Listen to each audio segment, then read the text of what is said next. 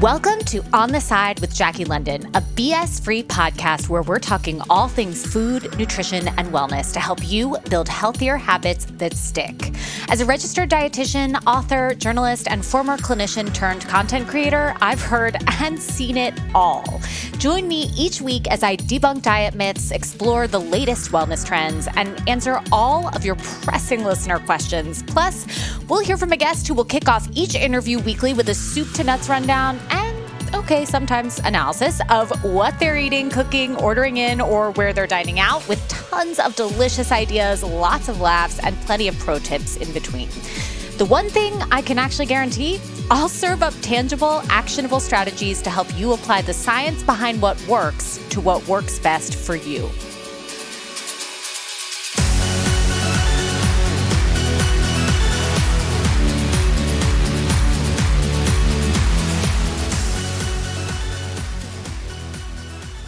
Listeners, welcome back to On the Side with Jackie London. And I gotta say, guys, I'm thinking about renaming this show the Sibling Road Show, because last week we had on my sister. And if you haven't listened to that episode yet, definitely go check it out. And this week we've got the brothers Kay. Chef Adam Kay and Jeremy Kay are co-founders of the Spare Food Company, which is at the forefront of a movement in the food industry called upcycling. Essentially, Chef Adam Kay is the former culinary director at Blue Hill at Stone Barns, and Jeremy Kay is a former business executive. He was at Patagonia and at Nike.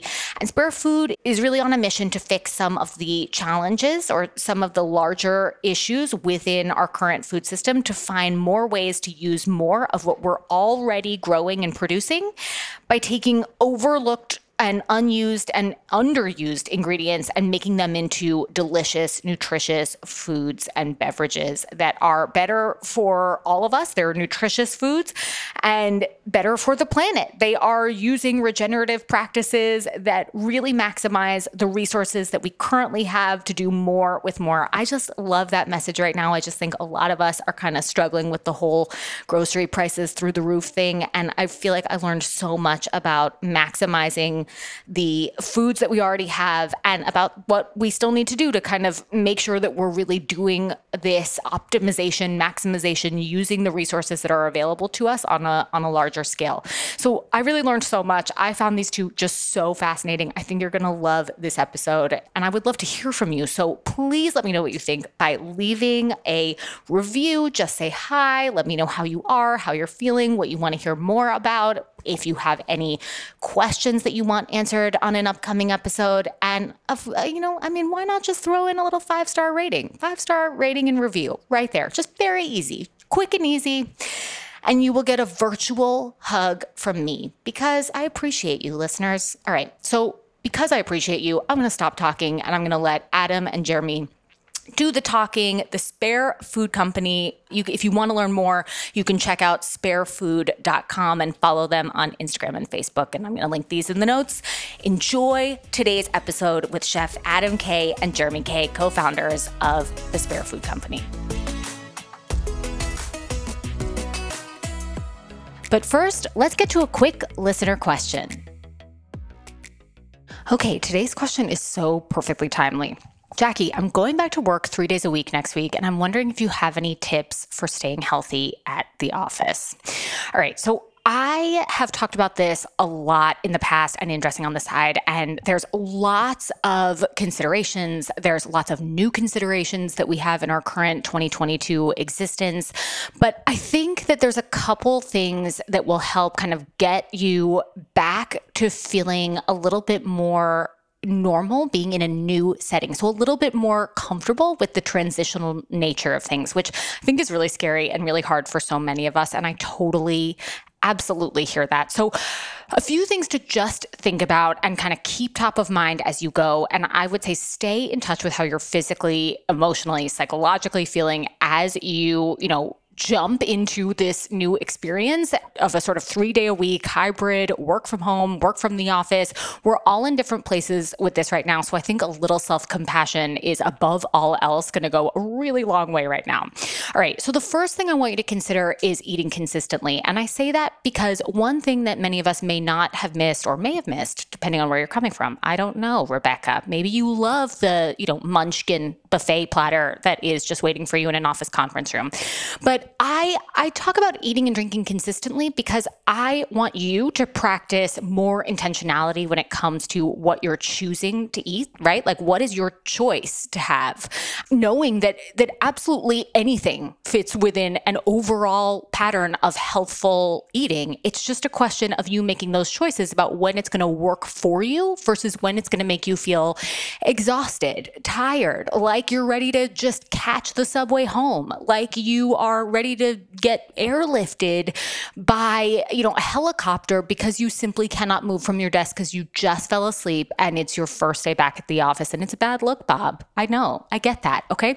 So I just think that the intentionality is a lot easier to put into practice from a biochemical perspective when you're eating and drinking consistently. So keep that in mind so that we can set you up for a more intentional back to work experience. The other kind of thing that I want you to keep in mind is that food pushers are super real. Right? I mean, that's another thing that brings the intentionality right back in, but in a subtle, different type of way. Food pushers are everywhere. They may be in your home, but they may also be at your office vending machine, or they may be bringing in brownies to celebrate the first day back at work. Again, totally your choice whether or not you want to eat those brownies, whether you're going to get, something and everything from the vending machine. Although beware, because, it might be from 2019. So that would be upsetting and disturbing for your GI tract and overall immunity. But I digress. The point being that to practice real intentionality means being aware of food pushers and the ways that they come in and out of your life. And often they can be found at the office. Let's just be honest. They bring in that brownie tray and you're like, oh, I got to take one. She baked them, Susan. She stayed up all night. And now I feel like I've got to have 4, right? Like, we want this to be your choice. So consider that as you return to work. The last thing I want to say is I want to talk about Splash Mountain Syndrome. I coined this term, Splash Mountain Syndrome, when I wrote Dressing on the Side because just a little nod to Disney, although no, I'm not a Disney adult. But no judgment here, but I'm personally not one. Maybe a little. Maybe I'm judging a little. All right, Splash Mountain Syndrome refers to that roller coaster at Disney World, which is, like that massive drop and it's super scary. And honestly, I can't even really speak more to it than that because I'm terrified of rides, like even the carousel. I'm kind of terrified of that. But Splash Mountain Syndrome is when you're feeling nervous all day long. And so you feel like you're unable to eat. My best tip for this would be to split up all of your meals and snacks, like your normal breakfast, your normal lunch, your normal dinner. Cut them in half. And make sure that you're taking the other half with you so that you're eating consistently throughout the day, but it doesn't feel like, you're totally overwhelmed by the amount of food that's in front of you. That'll help you keep stable energy up. And it'll also help to keep you from feeling like, oh my God, I'm so ravenous. I just can't wait to get to the fridge the second you walk in your door when you get home, right? So it'll help you keep that energy up. Your blood sugar is going to stay more stable and you're going to feel a little bit more like you can practice that intentionality beyond just the nervousness or the workday or the work presentation that you may be going in for.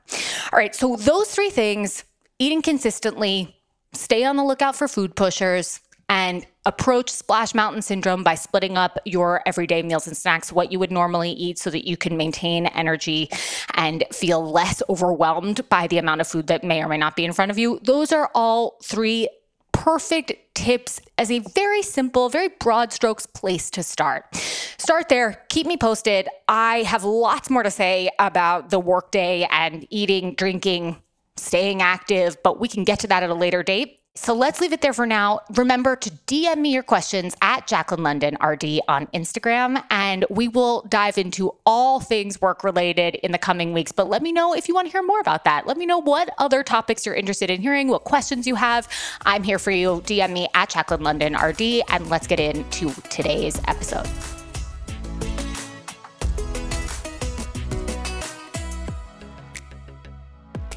Yay, we're here. We're ready. We're ready. Welcome, Adam and Jeremy, to On the Side with Jackie London.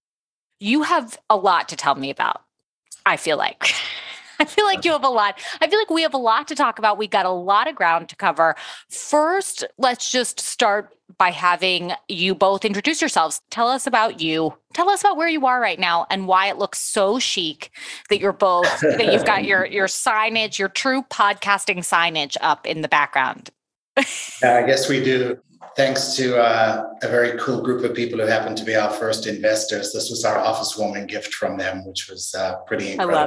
I love that. I wish I could actually turn the camera around because you'll actually see that we're sitting at the center of Spare Food HQ. We call it the shed, and it's actually a kitchen and a big kitchen table, and that's where we spend most of our time. And if it wasn't for the trains running by, that's where you would be talking to us from. So we're actually in our office in Dobbs Ferry, and just great to meet you. We're right on the Hudson River. Very intentionally Dobbs Ferry because New York and Brooklyn is a quick train ride away, 35 minutes to Grand Central from here. And it's also the entrance to the Hudson Valley and all the goodness and the farms and the people and the food and everything happening there. So very intentionally chosen as the starting point for all that we're doing at Spare Food.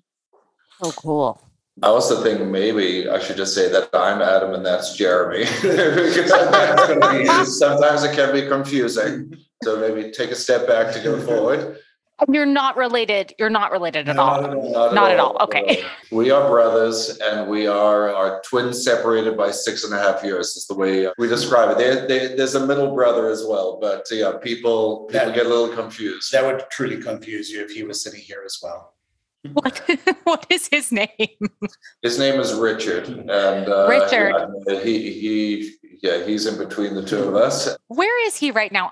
I see that Richard. To me, this says you're not that interested in reducing food waste globally. I mean, that's what that says to me. We just lay it on face. He does his part by having a healthy appetite. So. Okay. All right. So before we get into the real meat, if you will, I hate to use that expression. I hate to use a food pun, but I will. I mean, why not? Give us a little bit about your day-to-day routine. Where do you start? Do you start in the Dobbs Ferry office most days? Where are you? Give us the sort of soup to nuts. And granted, so often I get the answer that there's no such thing as a typical day, which I completely understand and I feel very similarly about. But even if it was just yesterday, where are you? What are you doing? Start with breakfast. Yeah, well, actually, I want to take a step back for a moment because the Spare Food Company, when we originally started, was bi-coastal. I was in San Francisco. I was actually in Marin County. Adam was here. And it was a big decision to actually come to New York to get it started together. A company started by two brothers, formed as a public benefit corporation very intentionally from day one.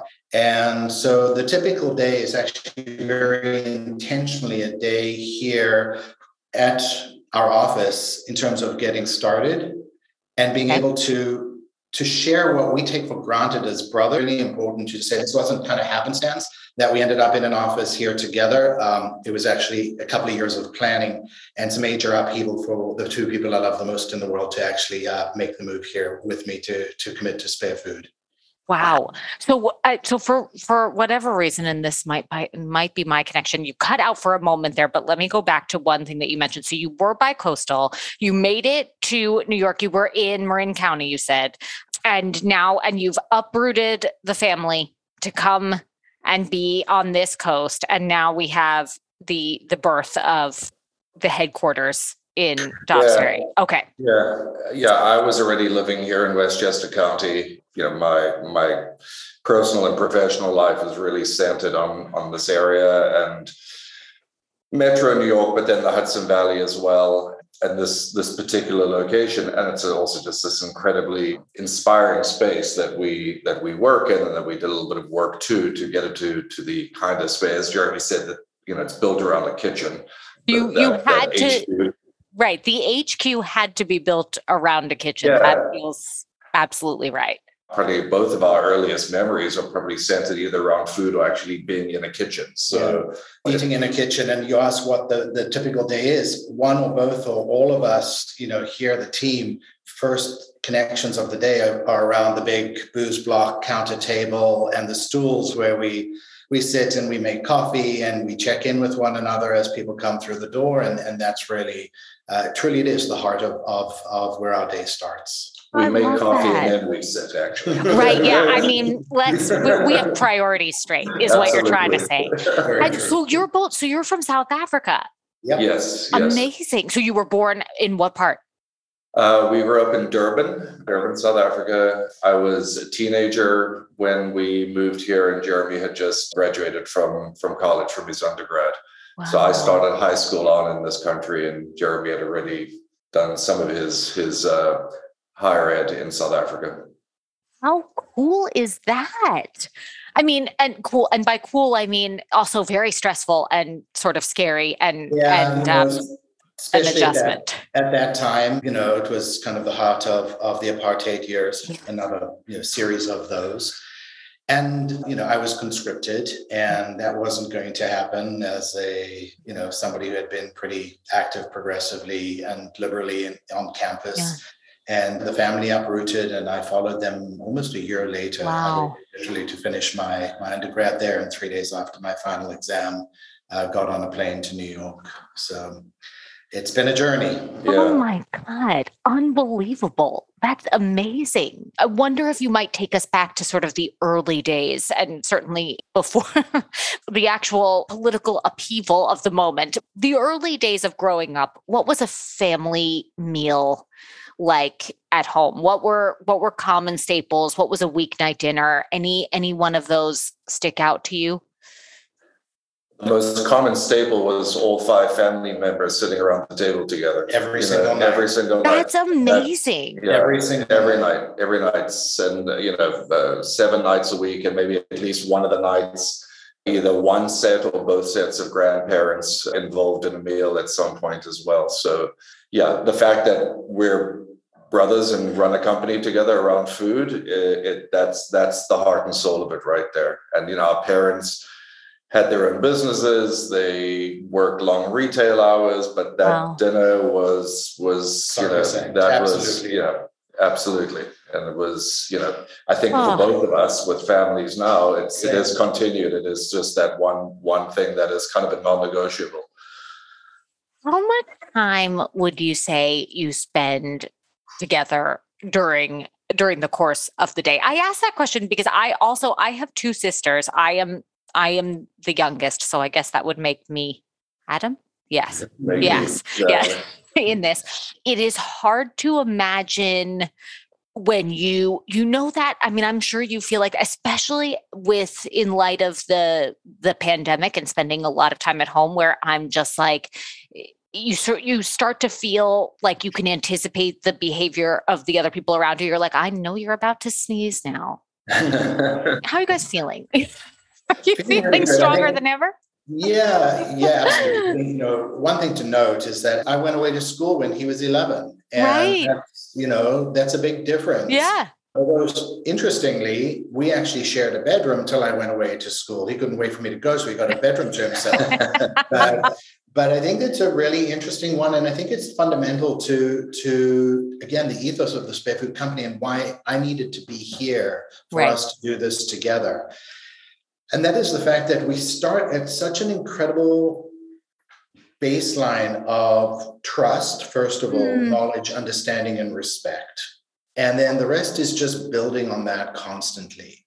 And you ask, are there things? Yeah, I mean, there's things in everything, but it's really incredible just what compliments we are to one another. And also, I think part of it is honestly the fact that we are doing something that is so much bigger than either one of us. When we get up every morning, when we come and we talk about the Spare Food Company, when we work on our products, when we talk to people in the world outside, evangelizing around what we're doing, it absolutely is not about each of us as an individual. It's about this purpose, this mission, this strong, deep desire to see a world that's different, better, more wholesome than the one we have today for our teenage kids. And it really becomes that fundamental, that simple.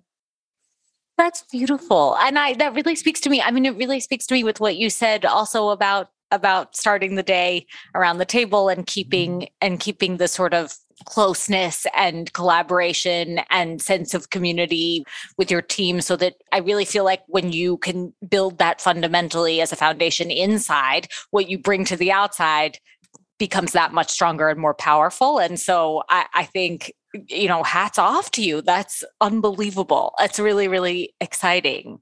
I think a lot of that comes from that sort of mindset around business comes from Jeremy, actually, and his professional experiences. But when I think back, and we haven't ever really spoken about this, but when I think back, before we got into the nitty gritty of what the Spare Food Company was going to do, I remember the first discussions we had was, what kind of a company do we want to have? Forget about the big issues we were going to try and solve. It was really just kind of like building that culture from the get-go. And I remember having long discussions about that, it seems like a million years ago, but that has just kind of laid the fight.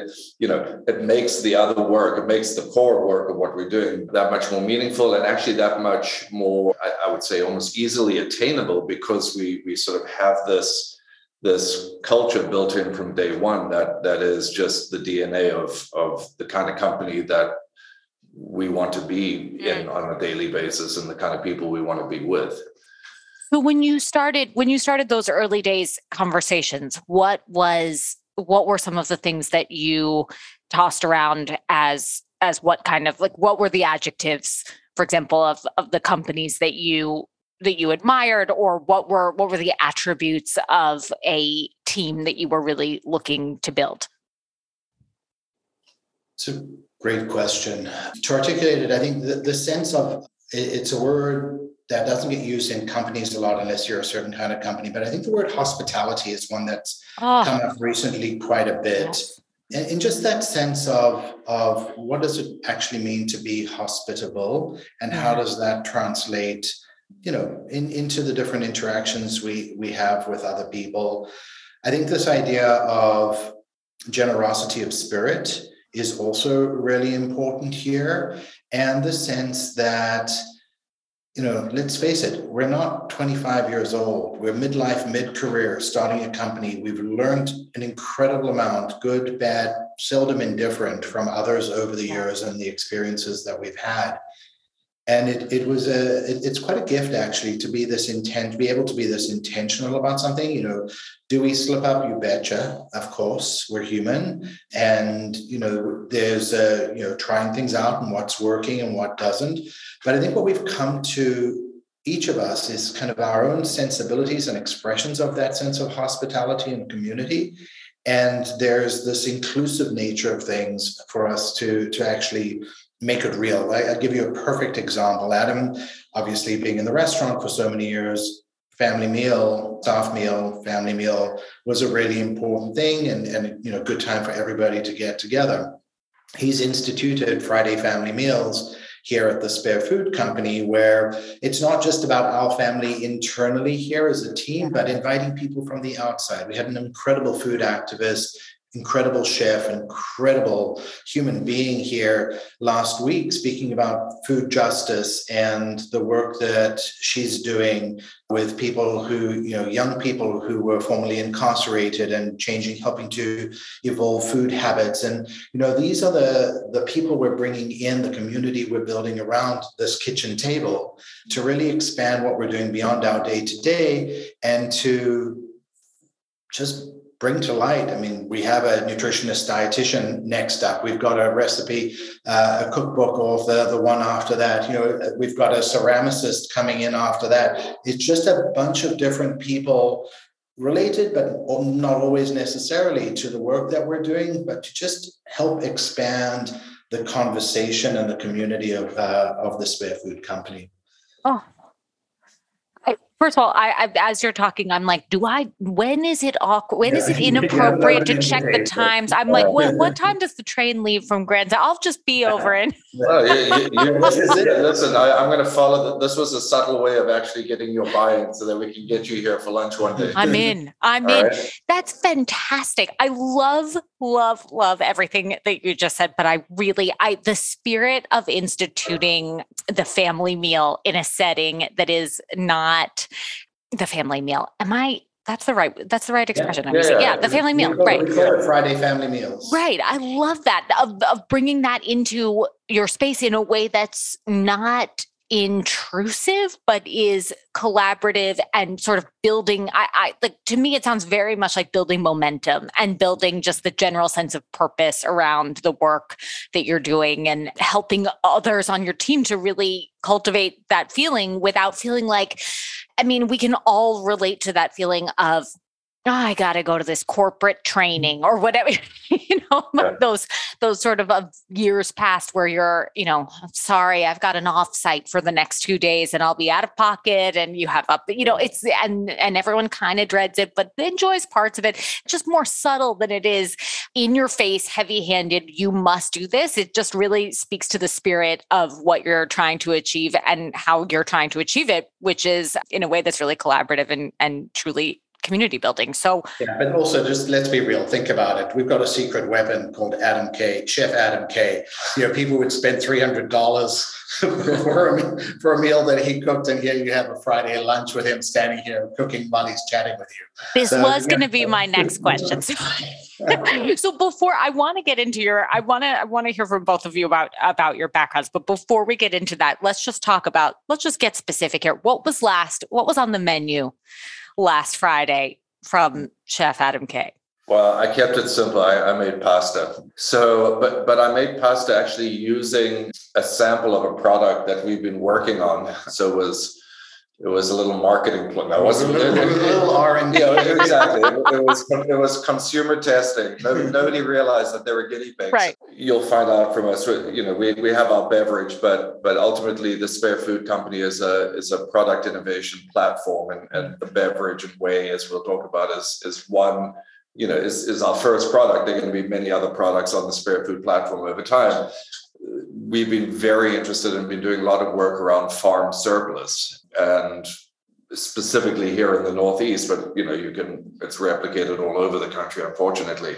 And I've developed it's essentially a vegan meal starter using about 6 different crops, which we noticed from having done some research and commissioning research. Actually, there's immense amounts of surplus of these particular crops that just never leave the farm for a whole host of reasons. Wow. So with a lot of R&D over the past sort of 18 months, I developed this meal starter that can be used in just an infinite number of ways. And the easiest way is actually just to, toss pasta with it and add a few other little odds and ends. And so I've been making these over time and have samples that we've been sending out to people in our chef community. So I used that, and I made a little flatbread to go with that. It was a very whipped up a flatbread.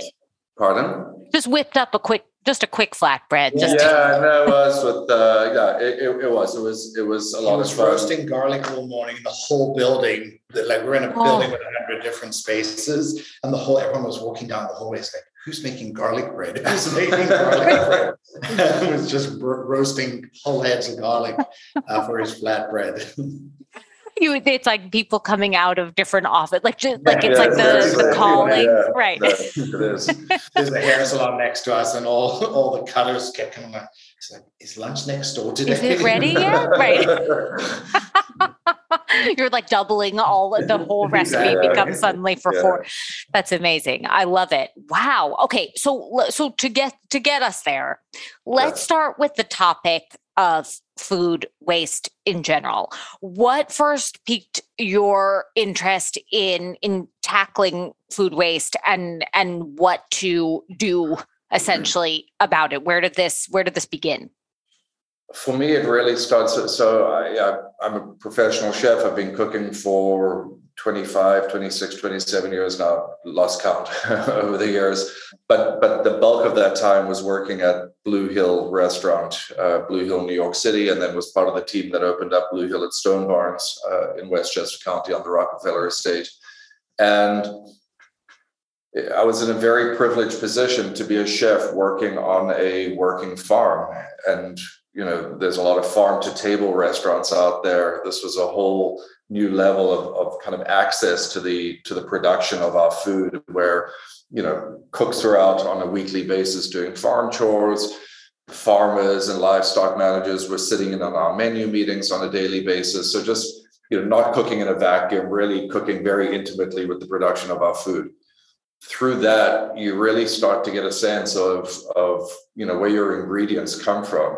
An example we use all the time is something like broccoli. You start seeing fields of broccoli and you realize that you actually can't see what you think of as broccoli. All you can see is just these massive leaves that are actually concealing what everyone thinks of as broccoli, which is only about 33% of that broccoli plant. So again, just by going out in the field and seeing all this broccoli growing and then just kind of scratching your head and saying, well, it kind of looks like collard green or kale. Maybe we could try cooking with those broccoli leaves. And so we asked the farmers to bring it in. And next thing, the farmers are bringing us in broccoli and broccoli leaves. Actually, they're bringing us in the entire plant, and we're figuring out what to do with the whole plant. So this idea of starting to understand that there was more to our food system that we were getting access to. And I think just working on a farm and then also just bringing this kind of like natural DNA of cuisine to bear, this idea that, as long as people have cooked, you never threw anything away, right? And you figured out how to make the most of all your resources, because most often those resources were quite limited.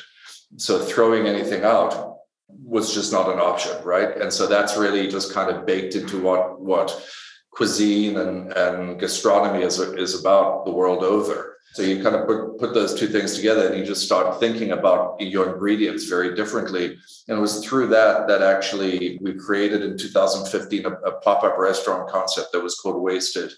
And it was about a 3-week pop-up in New York City in 2015 with a menu that was entirely inspired by and created from product that we would usually not get access to, whether it was broccoli leaves or fish bones or juice pulp or all sorts of things.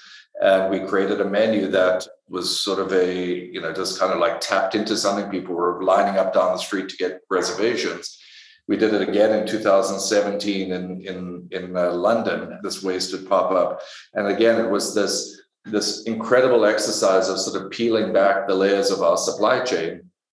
And at all points in the continuum from farming to processing and distribution and retail and the whole way through is finding these incredible ingredient streams that were not being utilized for a whole host of different reasons. And that really personally was just this defining moment of my culinary career where, and that's when Jeremy and I started speaking about this, realizing that there's an incredible amount of product that we are not using, and B, that there's this really incredible business opportunity around that, and business is a force for good.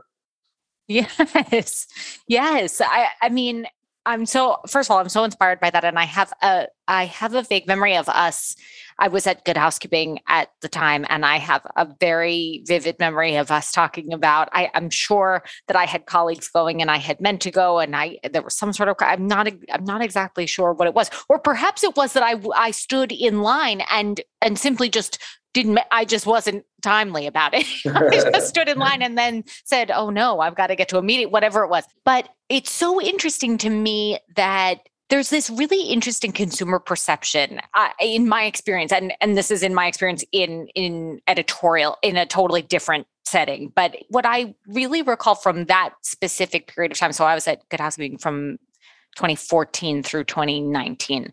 And what was unique about when we would talk about food waste and how we would write about it or cover it or have events around the topic of food waste at the time is that when you say the words, there's a consumer perception I have felt that is this concept of not wasting a prepared meal. And so to hear the idea for the concept from your experience at Blue Hill and from your culinary experience at large, and then understand, really getting to, pun intended, I hate to say this, but the root of everything is really being able to maximize the versatility of nature's gifts many gifts to us, right? Like, and to be able to use that in a variety of different ways so that you have meals for prepared staples, things that can stay in your fridge, freezer, or pantry for a prolonged period, whatever they may be. I think there's something so powerful to that because I don't know that there's enough exposure to that part of the concept of food waste in general. Yeah, I think it's a really critical point that you raise, Jackie, and that is that, let's face it, who wants to eat waste? Okay, we don't. Right. So at the Spare Food Company, we don't actually talk about food waste. We talk about wasted food. And Adam came up with this very early on. Just that flip of the two words, food waste versus wasted food. The emphasis is on food, not waste, when you speak about wasted food. Who wants to eat waste? Brilliant. I love that. Who wants to be accused of wasting good food? Right. When the emphasis is on food and not waste. Right. And it is honestly with that very subtle and fundamental shift that we do what we do at the Spare Food Company, because we do not see it as waste. We do not even talk about it as scraps. We don't talk about it most of the time even as a byproduct, especially when we start thinking about and talking about our beverage, Spare Tonic, which is made from whey, which is the co-product of the Greek-style yogurt manufacturing industry, because it's produced alongside that yogurt. And for us, it has equal and perhaps even greater economic value, nutritional value, social value, environmental value, if you're looking at it as an ingredient stream, as a food source that we have been wasting to date and that we can capture and actually utilize as a fundamental food within our food system. And just to add to that also, I think you're right that I think people have a very, and there's a whole bunch of reasons for this, but people have an idea, well, they think they know what this issue of wasted food is about exactly. It's, leftovers on your plate, it's stuff that's going bad in your fridge, maybe it's ugly fruits and vegetables, which has kind of gotten a lot of attention because it's kind of an easy thing to sort of latch onto, and it's kind of like, something you can just sort of understand. But what you picked up on is kind of looking at, it's really what we're doing here is a far more systemic view of this issue. And I spent the bulk of my time, certainly at Blue Hill, working to develop their meat curing and charcuterie program, and it's a sort of a passion of mine, and sausage making and everything else. And this idea of nose to tail eating, right, and even like root to leaf eating, right? And people have applied it to vegetables. It's really taking that concept and applying it to not just a product, but to a farm, to an entire system, to the entire, as I say, to the entire continuum of food production. It's this nose to tail approach, so that the way that is produced in conjunction with yogurt is equally as important and as valuable as the yogurt itself. It's not like, the yogurt is the pork tenderloin and the whey is like the fatty pork shoulder that nobody really wants to eat, right? That's the same idea. And you start to think of the entire food system like that. You can kind of start to see where the Spare Food Company is really going and where we're coming from.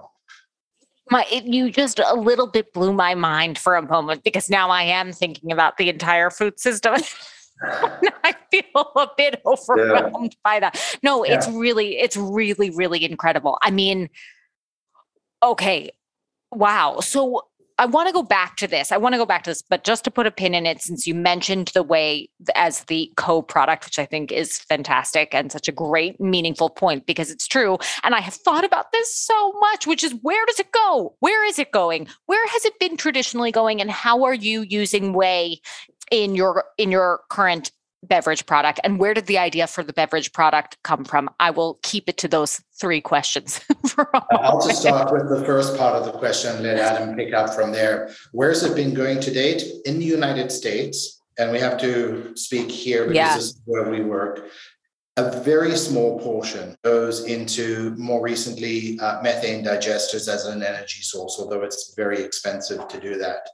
Sadly, the majority of this liquid gold is ending up down the drain at massive, if not pre-treated, to neutralize it because it's slightly acidic and it's alive because of the probiotic cultures in the yogurt. If it's not neutralized before it is sent into the waterways, it can create these algae blooms, fish die off, it acidifies groundwater where crop yields are actually impacted. A lot of research on this by yields that are at least 25% lower than without this in the water. Some is used as fertilizer, but you can't put too much again because it seeps into the groundwater. So we've been sitting on these oceans of liquid gold here, and especially in New York State. And this is an important point as to the why way and why Sparetonic first.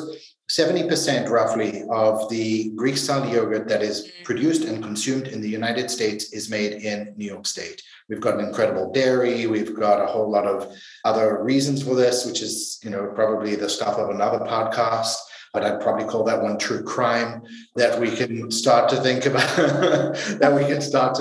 and talk about.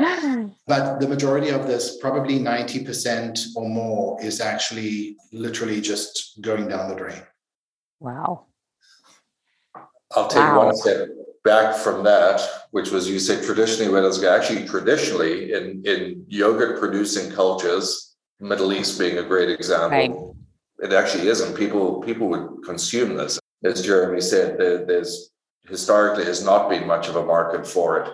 In terms of how we got to whey as an ingredient and then to develop Sparetonic, it is an ingredient that I had been working with as a chef. We had, whether it was making our own fresh cheeses in the restaurant and then generating whey from that and finding uses for that whey, to actually meeting a small yogurt manufacturer who we started purchasing whey from and using it in all sorts of desserts and cocktails and all sorts of things. So really starting to understand the culinary versatility of this as an ingredient.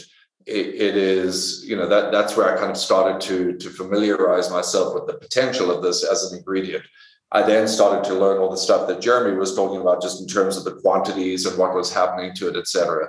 In terms of Sparetonic specifically, when we focused our attention on product development, it was an ingredient stream that we just kept on coming back to. And for all the reasons that Jeremy said, especially being a New York State company, because it is such a New York State story. Also because, shameless plug, I was drinking this, but Sparetonic, we didn't wake up one morning and say, we want to create a sparkling probiotic tonic made with, or whatever, just a sparkling probiotic tonic. Always with the Spare Food Company, we are ingredient driven. Okay. And it was identifying this ingredient stream and then innovating around it. So there were many things that kind of, sort of fell by the wayside in the R&D process before we got to Sparetonic. And ultimately, we realized that actually doing as little as we could to the whey itself, just because it is so nutritious, just because it's so delicious, just because it actually doesn't need too much other than some kind of tricky finessing, if you will, and formulation, we could create this incredibly delicious, nutritious, timely, actually, very timely beverage that really checked off all the boxes from health and wellness to immunity building, with this incredible sustainability and climate friendly story. Only 4 ingredients. I mean, super clean label. It's like, and the fact that every can, depending on the flavor, has anywhere from about 81, 82% of whey up to about 92 or 93% whey. So you truly are drinking this. It's not like we're putting a little bit of whey in a carbonated, seltzer or something like that, right? So yeah, it was this identifying the ingredient stream and then really kind of kicking into high gear around innovation that ultimately led to Sparetonic. So the other ingredients in Sparetonic, are they also locally sourced in New York, or are they from elsewhere? So not all the ingredients are locally sourced from New York. So the 4 ingredients essentially are, with a little variation, but there's always 4 ingredients. It's always the whey, which is, again, locally sourced whey. There's usually a primary fruit flavoring and then either a secondary fruit or a spice. So peach turmeric, cucumber lime, blueberry ginger, lemon ginger. The fruit sources for now are not locally sourced, and this is Jeremy can talk to our feelings about incrementalism, which is a big part of what we talk about here. And then honey is the fourth ingredient, which is honey is there as a catalyst for fermentation, and it's also there to balance the sweetness and acidity balance of because, as Jeremy said, the whey itself is quite tart, it's quite acidic. And honey was very intentionally, especially it is local New York State honey from apiaries up in the Finger Lakes. Honey as a sweetener was very intentionally chosen. As far as we're concerned, honey is one of the best sugars that is out there, just in terms of what you're getting in terms of antioxidants and minerals. And you're the nutritionist, yeah, not me, but the glycemic index of honey and how your body metabolizes the sugars, for example. Not to mention, it just adds this wonderful, slightly nuanced complexity to the flavor, and it is a sustainable and local sweetening source. So that was a no-brainer for us to use honey. There was not going to be any refined sugar in there. Maple syrup was a little too strong of a flavor. It just worked perfectly. And there's the pollinator thing. Of course, the rest of our food That's system where is relying on these bees. And so, for us to go after real honey and using that rather than so much of what's being called honey, which is actually created in a factory, is very important to us, is supporting the local beekeepers. Oh, so you touched on this about incrementalism.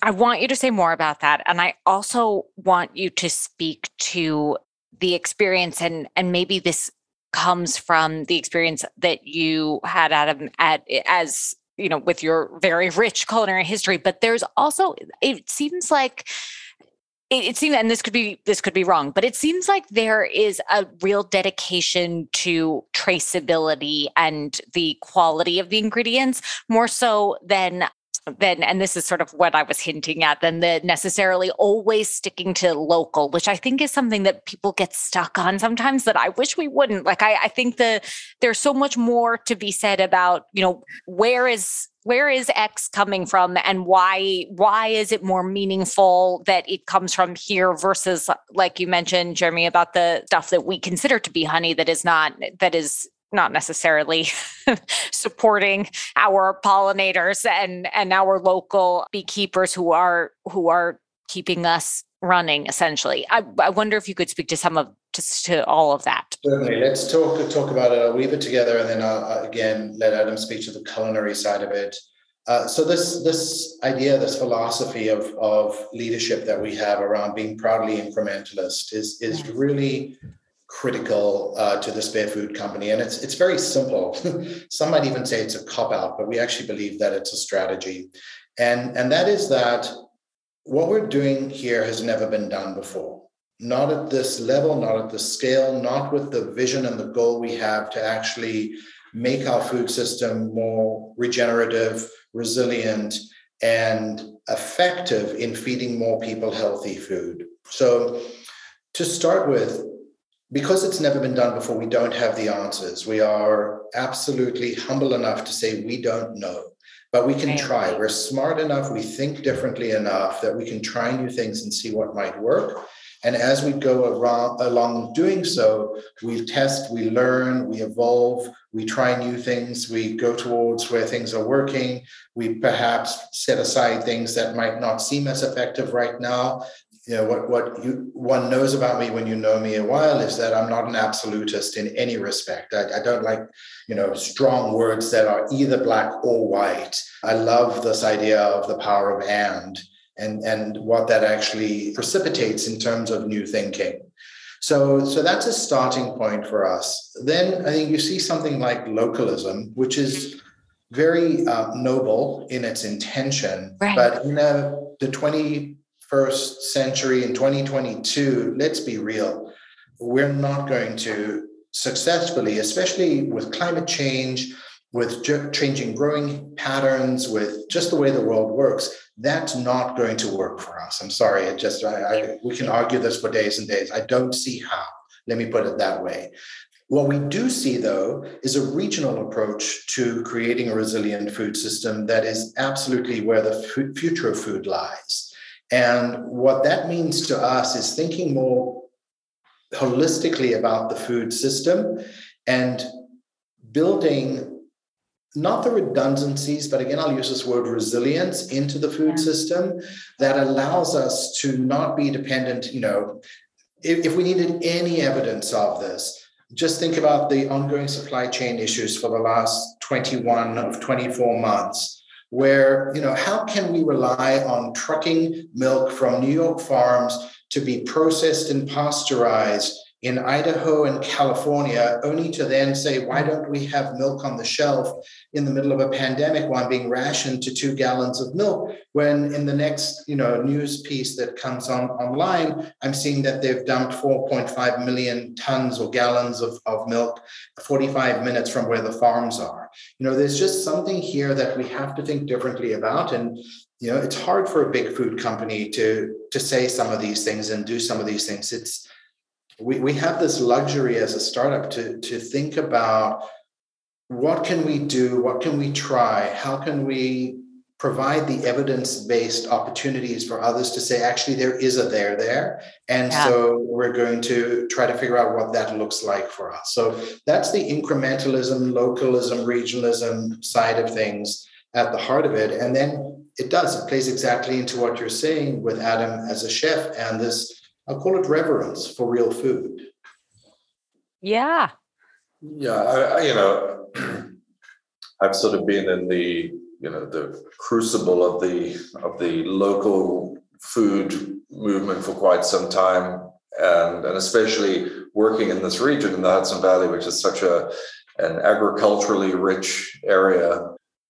First and foremost is, yes, we have to first and foremost, I think what distinguishes the Spare Food Company and certainly Spare Tonic is that it is chef crafted. And I'm not just saying that because I'm a chef, but it is actually something that is quite unique in the world of food products and CPG products. So, if it's not going to taste good, it doesn't matter how great the story is and how much carbon we sequestering from the atmosphere or whatever else. If it's not going to taste good, I'll just say, why bother? So we have to lead with flavor. We have to lead with deliciousness, and then the rest will follow. Not only will the rest follow, but I think we'll have a far better chance of actually achieving what we're setting out to do, because people recognize deliciousness and they will go in that direction. They will follow that, right? So look, would I love to say that all the ingredients that are in Spare Tonic are coming from within, 100 miles of where we're sitting today? Yes, I guess so. Our the larger issue that we're trying to solve for right now is how can we be using more of what we already grow and produce. Everyone talks about using, doing more with less. We talk about doing more with more. We actually want to use more ways to use more of what we already have. Right. It's not more of let's plant more, but actually more of what's already with the resources that we already have that we aren't fully utilizing. So ultimately, the way and sequestering way and reducing the amount of way that isn't being eaten is a driving principle here for us. But then the progeny and the quality of the ingredients is right up there as well. And this is, to Jeremy's incrementalist philosophy, this is something that we're going to work towards, and we're very open about it. We're not, doesn't say 100% local or anything on this label, and we're very transparent about it, and we're also very cognizant of where there's work to be done. But as Jeremy said, the idea, for example, of taking what is considered a waste stream by a multi-billion-dollar industry and actually not sending it directly to a wastewater treatment plant, but actually figuring out a way to bring it back into the food system, that's a pretty massive undertaking right there. And that is an entire new paradigm. That is bucking a system that is pretty well entrenched and has a lot of money invested in it. And we're doing that a little way. So, to Jeremy's point, this is not easy. And we're kind of we're blazing this path as we go along here. Yeah, I mean, listen, we can tell you that we saved 80 tons of whey last year from going down the drain. We plan on saving 200 tons this year. We plan on 500,000 tons the year after. And, it starts to, while there's 1 billion pounds of whey in New York State annually, what would make us so happy is if other companies started saying, well, I could use the whey for this and I could use the whey for that. And the yogurt manufacturers say, well, actually, we're selling our whey. Here's what it is, the price per gallon. And here's how you come and collect it, or we deliver it to you. And they actually see it as a new revenue opportunity rather than an expense line. It's funny that you say that, because what I'm really interested in that specifically, and particularly because I think something that gets tossed around a lot at big companies and at big companies of all types is this phrase corporate social responsibility, right? Like, where we have our team that's responsible for corporate social responsibility, whatever it is. And actually, a lot of that can start with the core product itself that you're trying to produce or create or make, or the service that you're offering or providing. And I think this is the perfect example of it, right? Like it has always surprised me that for consumer products, especially in food, or at least in food, which would be, our collective wheelhouse here, there's so much that could be done with something that is not the core product, that even if it's not a B2C opportunity, perhaps it's a B2B opportunity, and it always seems to be overlooked. And I love that. I love the idea of saying, we're going to start doing this and we're actually going to do something about it on our own. And perhaps others will take notice or also be intrigued by the idea. Yeah, I mean, just in the case of whey, and we've been saying this for a while now, is like, we will know we've succeeded when yogurt manufacturers no longer look at themselves as yogurt manufacturers, but look at themselves as yogurt and whey manufacturers. And they're actually producing two products. Right. And they're selling two products. And, they're separate but equal, right? That they might have different end uses. And yes, you're right, it might be B2B, it might be B2C, it could be B2B2C, whatever. But the fact is that, we sort of joke around with the idea that the primary yogurt manufacturer that we work with, we're probably their biggest client, and we don't buy a single container of yogurt from them. I mean, that's putting it into practice right there. Right. Incredible. I mean, do you feel like, because it really does speak to me, and it's so clear from everything that you've shared so far, and what you've clearly set out to do, that there is absolutely no blueprint. There's certainly there's no one who has. We're definitely on the precipice of something here. There's no one that's done this before. There are people who have spoken publicly about it, but it seems like we're kind of lacking for larger food product manufacturers to sort of get in on this. And I think part of the genius behind both of you is that you're building it from where it starts. It's the nose to tail of business, almost like it's that you're starting by considering it from the beginning, rather than saying, oh no, we have this enormous supply and distribution, like we have this whole supply chain going, and now we would have to go back. Why would we, there's an understanding. I mean, you can understand where that comes from, but it's not happening for you guys because you're starting from a different place. You're starting from building it. Is there anyone, are there companies where you feel like, oh, that's really interesting, I wonder if we should try X? Is there anyone, and it doesn't have to be in food, are there any companies that have inspired you in the process of the regenerative or the resiliency building approach to food? Well, it's Patagonia is the first one that comes to mind. And it's no, surprise that I spent formative years in my career at Patagonia as part of the team helping to affect this kind of change in that organization. Wow. Where it has really been their North Star.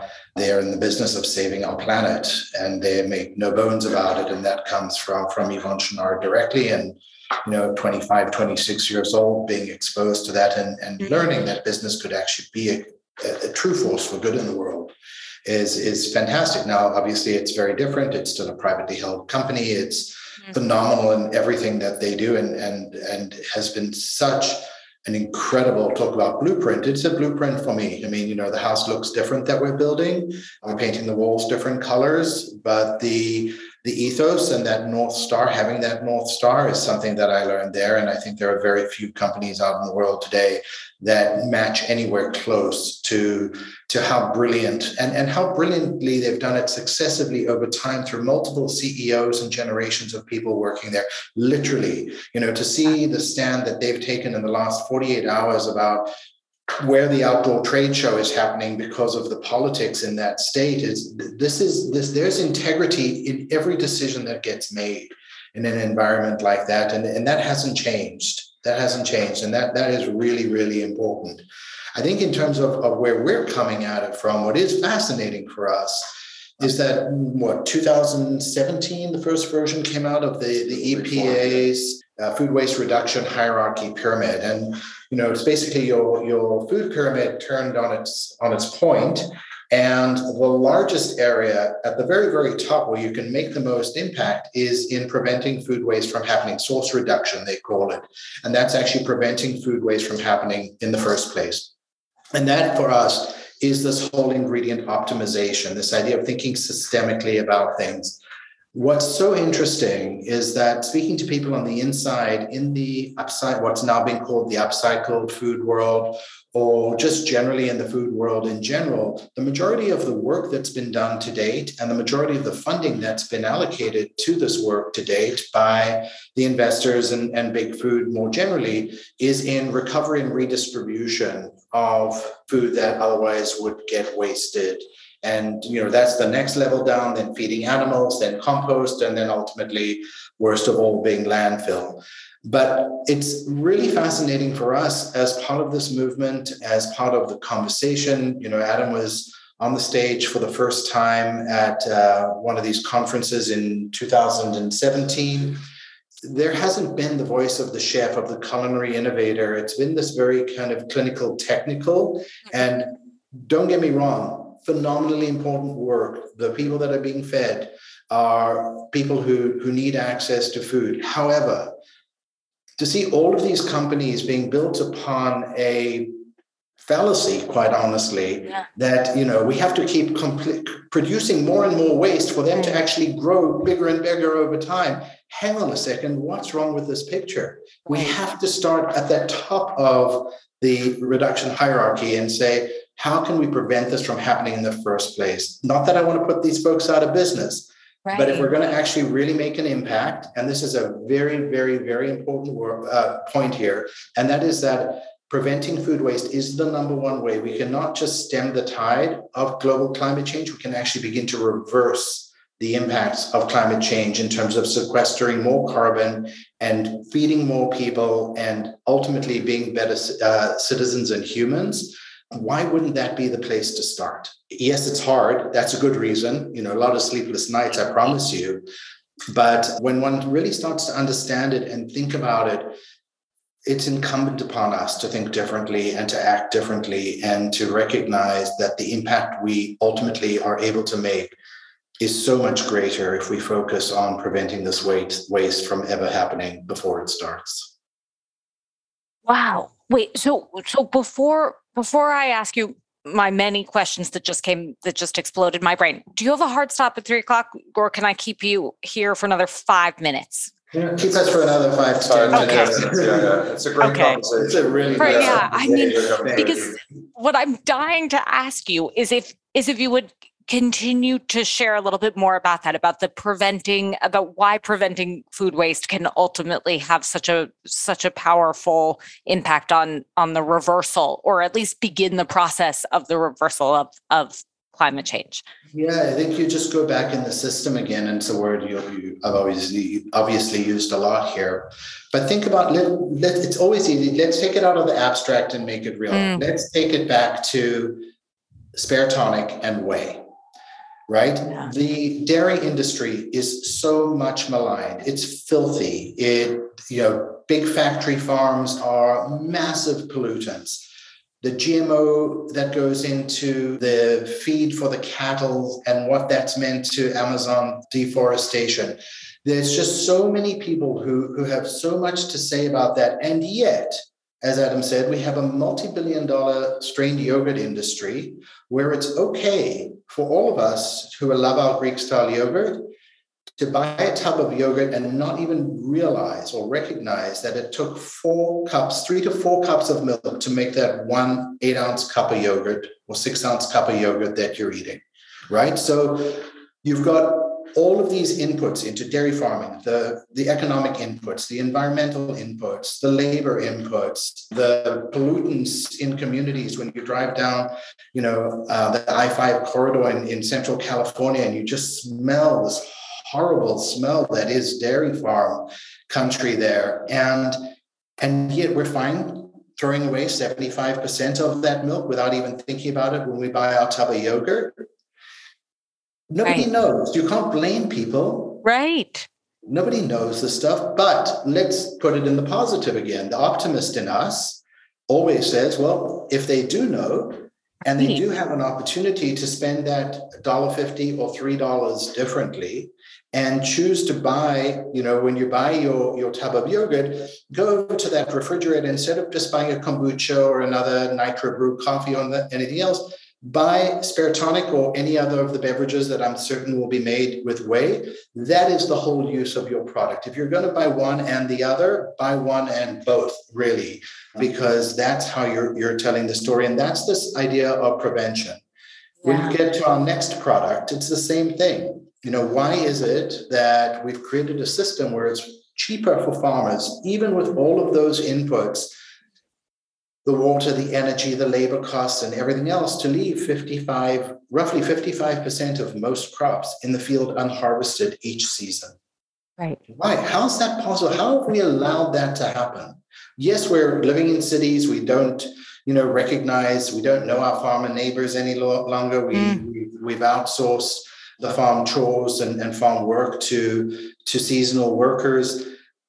What if we started saying, you know what, we have what we need. We don't need to go plant gardens on Mars, or we don't need to figure out what the next dairy looks like coming out of a petri dish. Really, what we need to do is just optimize what we have, because the reality is that we are wasting as much as we actually need to feed all those people who are food insecure in the world. We're wasting as much as we need to reverse the effects of climate change.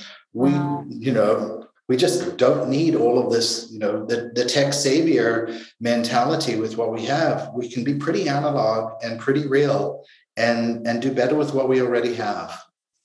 I appreciate that so much. And I appreciate those points so much. And I just feel like I cannot say enough great things about having the opportunity to speak with you, with both of you today. I mean, this is an incredible conversation and so important. And I would love to keep you for another few hours, but I understand that as entrepreneurs, you may have some time constraints. So in the interest of that, here's where I would love to leave us for today is that you mentioned that incredibly poignant point about if you're going to buy the yogurt, once we reach this consumer level, for our listeners, what else besides buying the yogurt? And if you're also going to buy the yogurt, perhaps you're going to also choose the Spare Tonic so that you can make sure that you've maximized your dairy spending that is going to happen for today.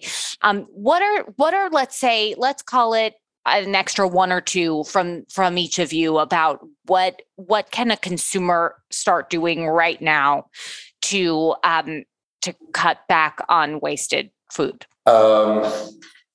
People ask us that all the time. And, and I know it's so tricky. From a consumer level, I think there's a few things. Number one is I think we need to be cooking more. Yes. actually cooking, Yeah. not reheating and not, but cooking more and developing some cooking skills. I think just people always say like, what's your best, recipe to minimize waste in your kitchen? I always say to people, I said, there's like three go-to recipes that get under your belt. One's a frittata, one's fried rice, and one's panzanella. And between those three, you can kind of solve most of the issues in your home fridge. I also think, buying more intentionally. Really think about it. I mean, like, there's really nothing like, I think I've thrown blueberries into fried rice before, right? Just to get Sounds like a delicious. Yes. Some people put pineapple into fried rice, right? Right. You put blueberries into fried rice. But between those three recipes, you can actually check off a lot of ingredients that might be going south in your fridge or in your pantry. And I also just think menu planning, again, is something that for home cooks, I think it's difficult. It's not always that easy, especially, I just know in my own home where I work, my wife works, we've got, a teenage kid and a preteen, and life is busy. Right. And so to be able to kind of plot out and plan can be challenging, but that allows one to shop so much more intentionally. Yeah.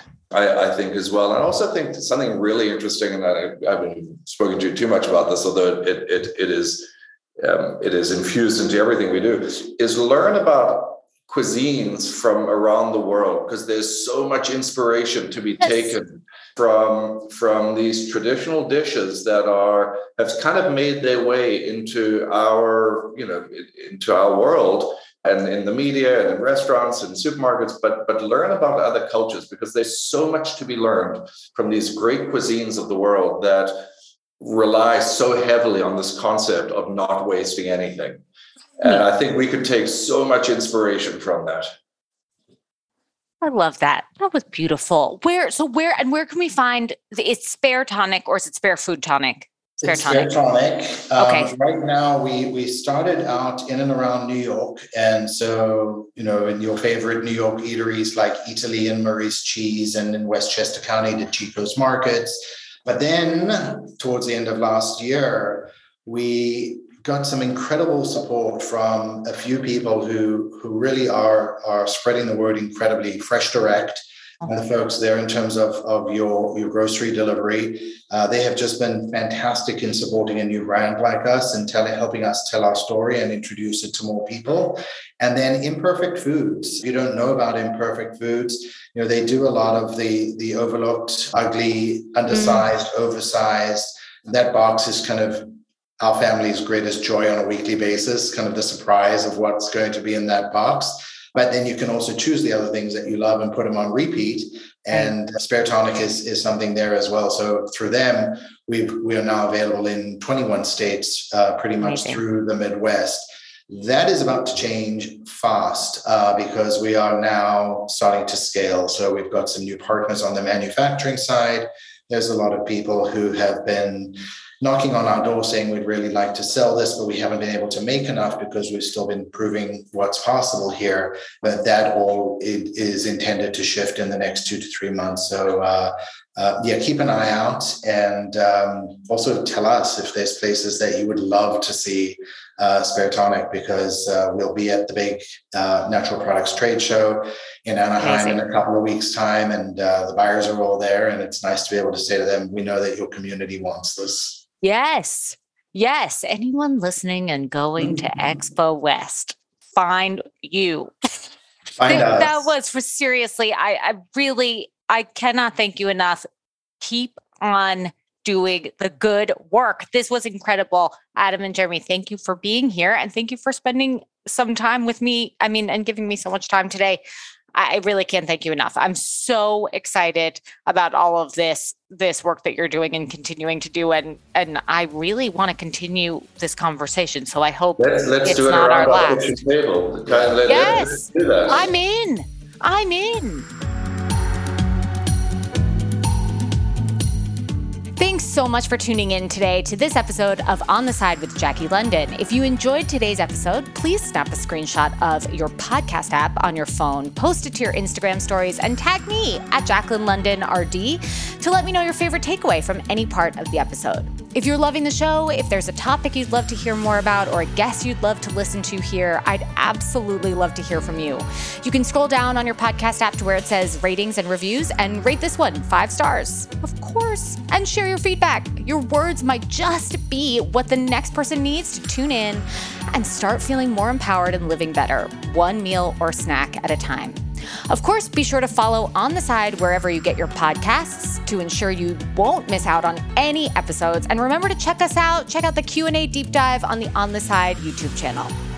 This show is produced and edited by Elizabeth Evans Media Productions. I'm your host and executive producer, Jacqueline London. Keep in mind that any advice provided on this podcast is based off of my clinical judgment and application of research and practice as a registered dietitian, and it should not take the place of medical advice from your own personal physician. Until next time, cheers.